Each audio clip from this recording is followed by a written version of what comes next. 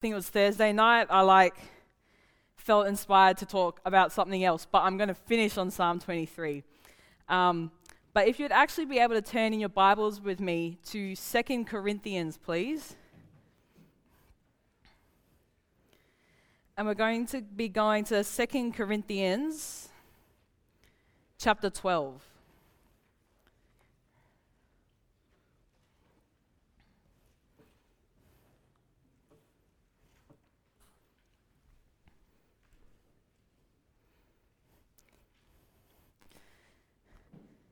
Just give me a yee-haw when you get there.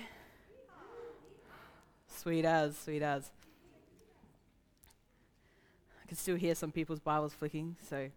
But 2 Corinthians chapter 12, and I'm going to be reading from the Message, and then I'll just read it in another version that I also really like.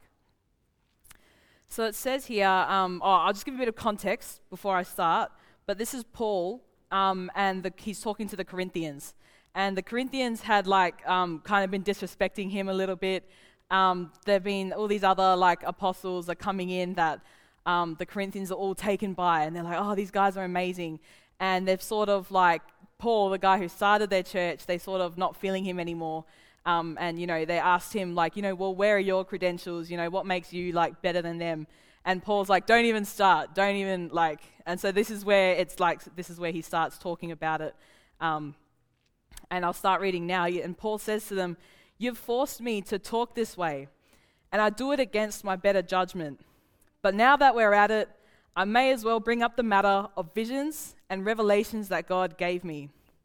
For instance, I know a man who 14 years ago was seized by Christ and swept in ecstasy to the heights of heaven. I really don't know if this took place in the body or out of it. Only God knows. I also know that this man was hijacked into paradise again. Whether in or out of the body, I don't know. God knows. There he heard the unspeakable spoken, but was forbidden to tell what he heard. This is the man I want to talk about. But about myself, I'm not saying another word apart from the humiliations." So Paul's saying he can talk about all these things, and he wants to, because, all these crazy, amazing things that God has showed him. But he's not going to talk about those. He's only going to talk about the humiliations. If I had a mind to brag a little, I could probably do it without looking ridiculous, and I'd still be speaking plain truth all the way. But I'll spare you. I don't want anyone imagining me as anything other than the fool you'd encounter if you saw me on the street or heard me talk. Because of the extravagance of those revelations, and so I wouldn't get a big head, I was given the gift of a handicap to keep me in constant touch with my limitations. The gift of a handicap to keep me in constant touch with my limitations. Satan's angels did his best to get me down. What he did, in fact, was push me to my knees. So there's no danger of me walking around high and mighty. At first, I didn't think of it as a gift, and I begged God to remove it. 3 times I did this, and he told me, "My grace is enough. It's all you need. My strength comes into its own in your weakness." Once I heard that, I was glad to let it happen. I quit focusing on the handicap and began appreciating the gift. It was a case of Christ's strength moving in on my weakness. Now I take limitations in stride, and with good cheer. These limitations that cut me down to size, abuse, accidents, opposition, and bad breaks, I just let Christ take over. And so the weaker I get, the stronger I become. So at first, he doesn't want the handicap. But you see that later on, he realizes that it's actually a blessing and he treats it as a gift. I just want to read it in another version that I have because I like the way it sounds. So this is ESV version. I don't know, it's a little bit weird, but I vibe with it, And so it says, just from verse 7, it says, "So to keep me from becoming conceited, because of the surpassing greatness of the revelations, a thorn was given me in the flesh, a messenger of Satan to harass me, to keep me from becoming conceited. 3 times I pleaded with the Lord about this, that it should leave me. But he said to me, 'My grace is sufficient for you, for my power is made perfect in weakness.' Therefore, I will boast all the more gladly of my weaknesses, so that the power of Christ may rest upon me. For the sake of Christ, then, I am content with weaknesses, insults, hardships, persecutions, and calamities. For when I am weak, then I am strong." Amen. So I just want to talk a little bit about Paul.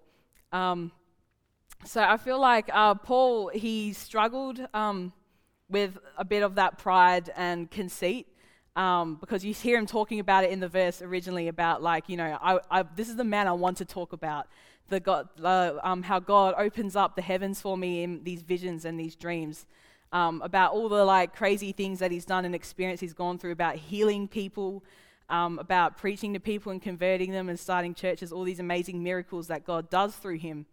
But you see that he ends up, he realizes that he's not going to talk about that. He's going to talk about the humiliations.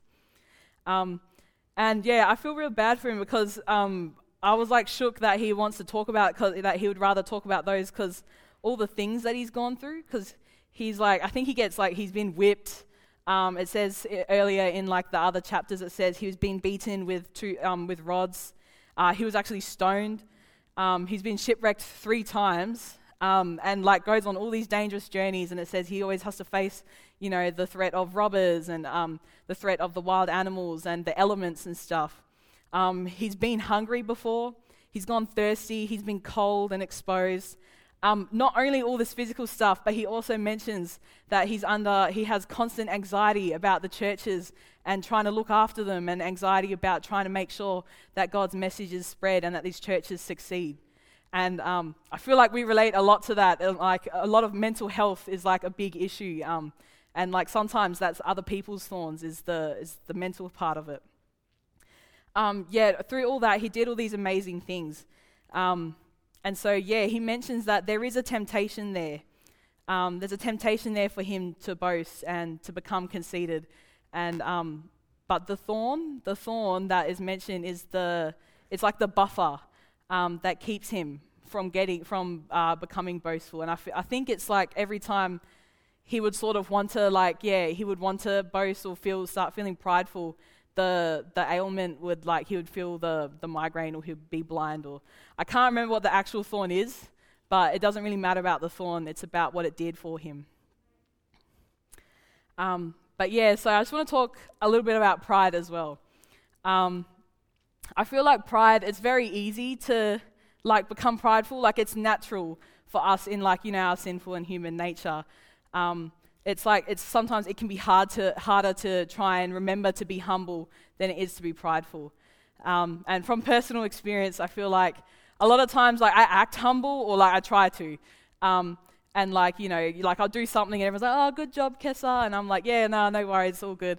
But on the inside, I'm like, "Yes, I did a good job." I know I'm better than that person that tried to do it.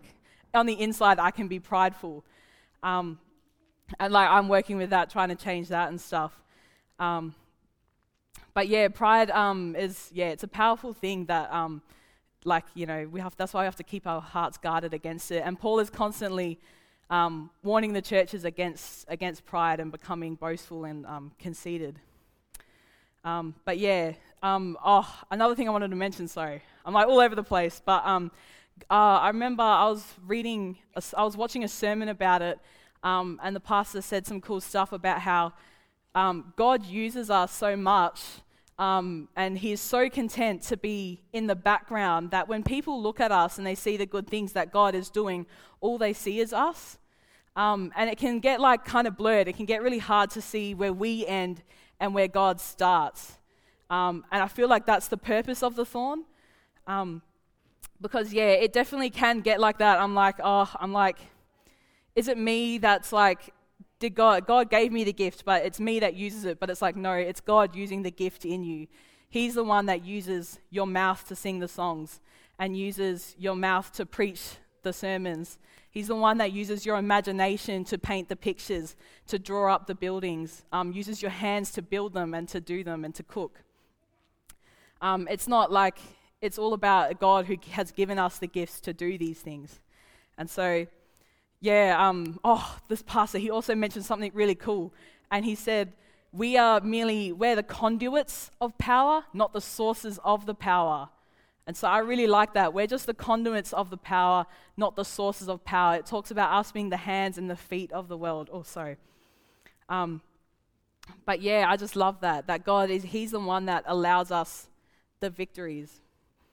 But then I want to talk about the thorn as well, like the purpose of the thorn. And I feel really bad for Paul, because I feel like God does all this really amazing, great stuff through him, but then that means he has to suffer in an equal manner to keep it even. And I feel so he does all this really cool stuff, and then he's shipwrecked for 3 days. I'm like, damn, this is so sad. But and I feel like the purpose of the thorn, it's not to kill you, but it's to prick you, and it can be really annoying. And it's not going to destroy you, but it keeps you close to God in a way that every time, the thorn and the things we go through, it's we have to rely on God for it. Because if you were living your best life and God made sure that you had all the things you needed, you never had any problems, it's you wouldn't need him, would you? And I feel like a lot of my other friends that aren't Christian or don't like God, they struggle with this because they're like, well, why would God let bad things happen to you? Why would he allow these things to happen? Why doesn't he look after you and help you have an amazing, pristine life?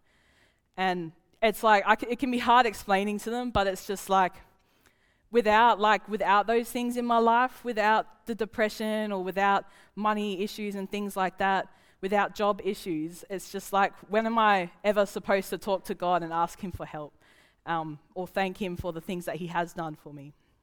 So it can be very hard to be thankful for your thorn. But in Romans 8:28, it mentions that all things work together for his good, for the people that he has called to his purpose. And I feel like as Christians, as Seventh-day Adventists, we are all called to God's purpose. And so I just want to ask you a question. Can you, think about what are your thorns? Is it people who are acting thorny in your life? Is it work? Is it arthritis, sicknesses? Is it depression, anxiety? Is it mental health illnesses? Think about your thorns, but then I want to think, can you be grateful for them? Can you actually turn it around and actually physically be grateful to God for it? Because I feel like it's really hard. I'm I don't know how to do it. But someone said you need to ask God. You ask God to take away the thorn, but you got to think about what can you take away from the thorn. What can you take away from the issues? Because Satan, there's sin in the world, and Satan's going to try and attack us because we are God's people. And he's going to try and give us more thorns, more issues in our life. And I feel like how powerful and amazing would it be if I can take that issue that the devil is trying to inflict on me, like what happened to Paul he mentions Satan's angel was trying to bring him down, but instead it brought him to his knees so he wasn't able to walk around all high and mighty and better than God. And I feel like how powerful would it be to take what Satan is trying to bring us down and separate us from God and actually use it to bring ourselves closer to God. Amen? I don't know. I just feel like I find it so funny that Satan tries to do all these things and I'm like, psych, I'm actually going to take it. It's going to make me closer to God. You thought that I would break, but no, I won't. But yeah. And I feel like how many times have you prayed yourself and asked God to take away the thorn, just like Paul did? He asked 3 times, and I feel like it's so relatable. How many times have you yourself asked God to help you take away the problems in your life? And sometimes God does help us. He performs miracles for us, and that's why we talk and ask him. But how many times has he not answered it, and you just feel upset? And this was me, Thursday night. I was I was still thinking about preaching about Psalm 23, but then I was just feeling really crappy. Really, really sad. My auntie's always telling me not to say things in front of the kids, and I forget that it's actually bad.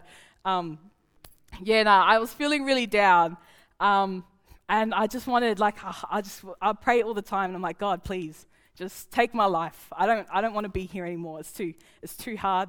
It's too much effort. Oh, forgive me, sorry, my voice is breaking. But yeah, always asking God to take those things away from me. And I'm like, and then I think, why hasn't God taken me yet? Or why hasn't God taken the issue away yet? And I got on my phone, and I searched up, I was just searching up I was in Sermon Room on YouTube, trying to find some inspiration, or trying to feel better, because I was like, I guess I better do something spiritual, it's 3 a.m. in the morning, and I'm like, I got a sermon that, I'm supposed to preach and stuff, say something good. And then this pastor started talking about 2 Corinthians chapter 12. And I was feeling so inspired by it, because I was like, literally, I was just asking God to take away my thorn. And so it just spoke to me real hard. Because God doesn't always remove it. And so we have to work with it. We have to use it for His power. And so I think, what now? So what are you going to do with your thorn? So I've told you all this stuff about be grateful for it, but what are you going to do with it? And I feel like the way that we can use it and turn it around is through ministry and through testimony. Because testimony and what God does for you and your thorn is going to speak more and relate more to other people than an angel who's perfect speaking to them. I mean, I'm not better, we can't do better than angels. Obviously, angels are amazing. But that's why God doesn't send an angel to go and just convert everyone and talk to everyone. Because what a broken man talking to another broken man and just relating with them is what's going to convert people and is what's going to change people's lives. And I feel like that's Paul's ministry.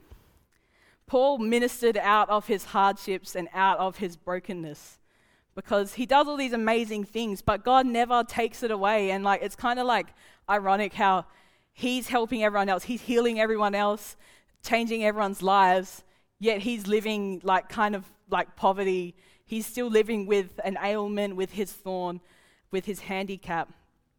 And it's he can't help himself, It's I find it kind of funny, but kind of funny, kind of sad. But that's why he's so powerful, and why he's saying to the people, when the people of Corinth, the Corinthians, when they said to him, well, where's your credentials? Why are you better than these amazing guys that are talking to us, telling us all this crazy stuff? And he's because here's my credentials. I'm just like you. I've been through this and this and this. What have they been through? How do they know God, and how have they lent on God? But I have been through this, and that is why that's my credentials, and that's what I've been through. And I feel we always try and cover up our thorns. Obviously, you don't want to walk around screaming out what's wrong with you all the time, but it's a lot of times we try and hide it. We try and pretend we are okay and we are good. There's nothing wrong. You hide the financial issues that's behind closed doors. But sometimes I feel God gives us opportunities to talk to people and talk to our friends and say, yes, I'm a Christian, but bro, I have that same problem too. I'm going through this, but you know why I am still smiling and not frowning? It's because God has given me a grace that is sufficient for my issue, for my problem. And that's what gives our testimonies the credibility, is the issues that we go through. That's how I can tell people, this is how I really know God is real, and how I really know He has done great things, because I've been through this and I'm going through this. But I am still smiling, and I'm still standing here, and I'm still alive. And that is your guys' story and what you can tell other people. But I want to just talk, this pastor that I listened to as well, he said something else that I thought was really cool. And he says, you take ministry from misery. That's what God, He takes from our misery and He turns it to ministry. Because His grace is sufficient. God, He has the power. He has the power to stop it, but He allows it because He knows that it's going to keep us close to Him. Because I think I said one time about my, when I'm closest to God, or when I can find my biggest connection with God, is right after I've been through something really hard or really sad. Because I realize just how much I need Him and just how much He can do for me. But He has the power to stop it, but He allows it. But He has given us a sufficient amount of grace. And I want to read that verse again, because it's so good. But it says, he asked him 3 times, I pleaded with the Lord about this, that it should leave me. But he said to me, my grace is sufficient for you, for my power is made perfect in weakness. Paul says, therefore, I will boast all the more gladly for my weaknesses, so that the power of Christ may rest upon me. But yes, Jesus will come again. We're Seventh-day Adventists. We believe in the second advent. And Jesus is coming again. And I feel like that's what gives me my hope. That's what gives me like my strength. Sorry, I'm like all over the place. But yeah, Jesus is coming again. And God has given us that grace. He has given us the promise. That's why Jesus died on the cross for us. And so yeah, it touches my heart thinking about the grace that God has given us, and that He's given us the ability to tell others through our problems and our struggles. Because I feel like a perfect testimony is being I'm like, I don't know, like I remember through COVID when it was like first happening and everyone was like, okay, stay in houses, lockdown. And also like, it's okay guys, don't go to work, stay in your house. I'm like, yeah, it's fine for you to stay in your giant mansion, you've got heaps of money, but 5 minutes a week of work, bro, doesn't rent out the door. I'm like, no house. So like, you know, I'm not going to listen to someone with a perfect testimony telling me how I should change my life, this and that. I'm going to listen to someone who's human just like me. I want to listen to someone, hear from someone who's also going through struggles. And so I feel like that's the power that God has given you. Every single person in this room, I know everyone has troubles, all of God's people have troubles, because Satan's not going to make it easy to be a Christian, but you all have been given the power to testify and to help others get through the same issues you're going through. So I just want to finish on Psalm 23. So if you would like to in your Bible, also turn with me to Psalm 23.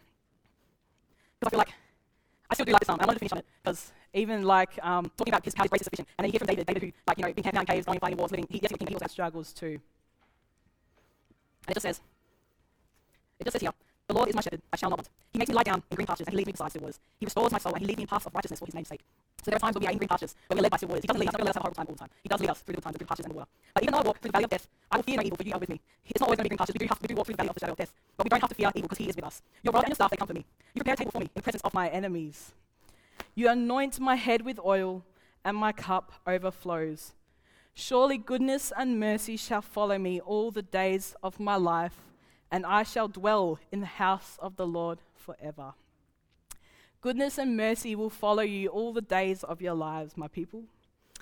And you will dwell in the house of the Lord forever, because we all have that grace, and we have all been given grace. We have all been given the gift of Jesus.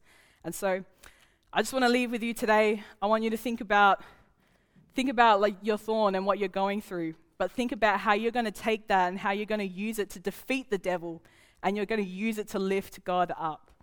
So I'd just like to say a quick prayer, and then my people are going to come and they're going to do a song for you, and then I'll pray again. But I just want to pray now. Heavenly Father, Lord, I pray you'll be with these people in this church, that you will bless them, Lord, with the troubles that ail them, with the thorns that they have in their life.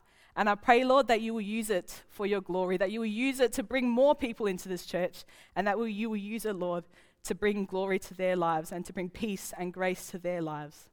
And we thank you so much, Lord, for it. We thank you for the troubles that happen to us, and we know that you will take them away one day, Lord, when you come back again. We love you so much, and in your name I pray, amen.